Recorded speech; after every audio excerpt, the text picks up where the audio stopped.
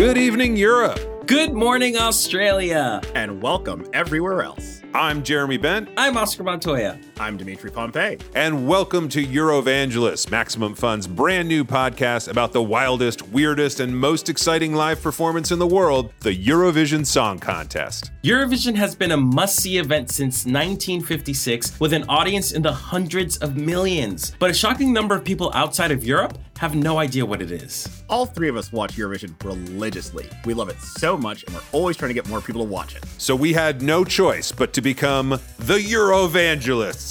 Roll call, Dimitri. I became a Eurovision addict in 2003. I haven't missed one since. I've spent more money on Eurovision merchandise than I did on my master's degree. Oscar. Oh, that's me. I found out about Eurovision when it was canceled in 2020. I saw the videos of the artists that were supposed to perform that year and went on a full-blown pandemic hobby of watching every single Eurovision since.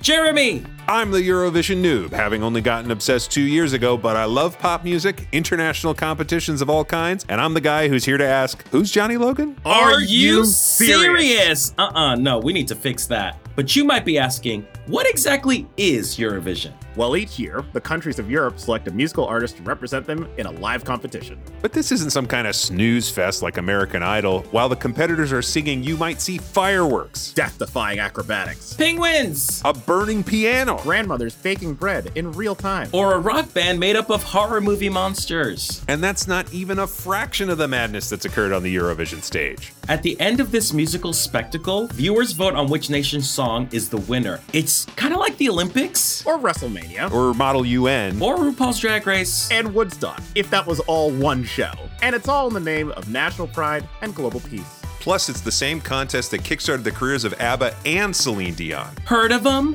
Each week, Eurovangelists will cover everything you need to know so you can join in on the fun too. The three of us will dig into the latest Eurovision news, rate all the songs competing for a place in the grand final, and argue incessantly about which song should win this year. Sweden! No, Serbia. Are you out of your minds? Iceland! We'll also take a look back at some of the most inspirational, bizarre, and hilarious stories of Eurovision's past. Want to know how Eurovision is responsible for Frank Sinatra's greatest career success? Interested in how Eurovision played a pivotal role in a democratic revolution in Portugal that endures to this day? Listen in and find out. One more time, the show is Eurovangelists. You can subscribe anywhere you get podcasts, and you can listen on MaximumFun.org every week, starting January 18th.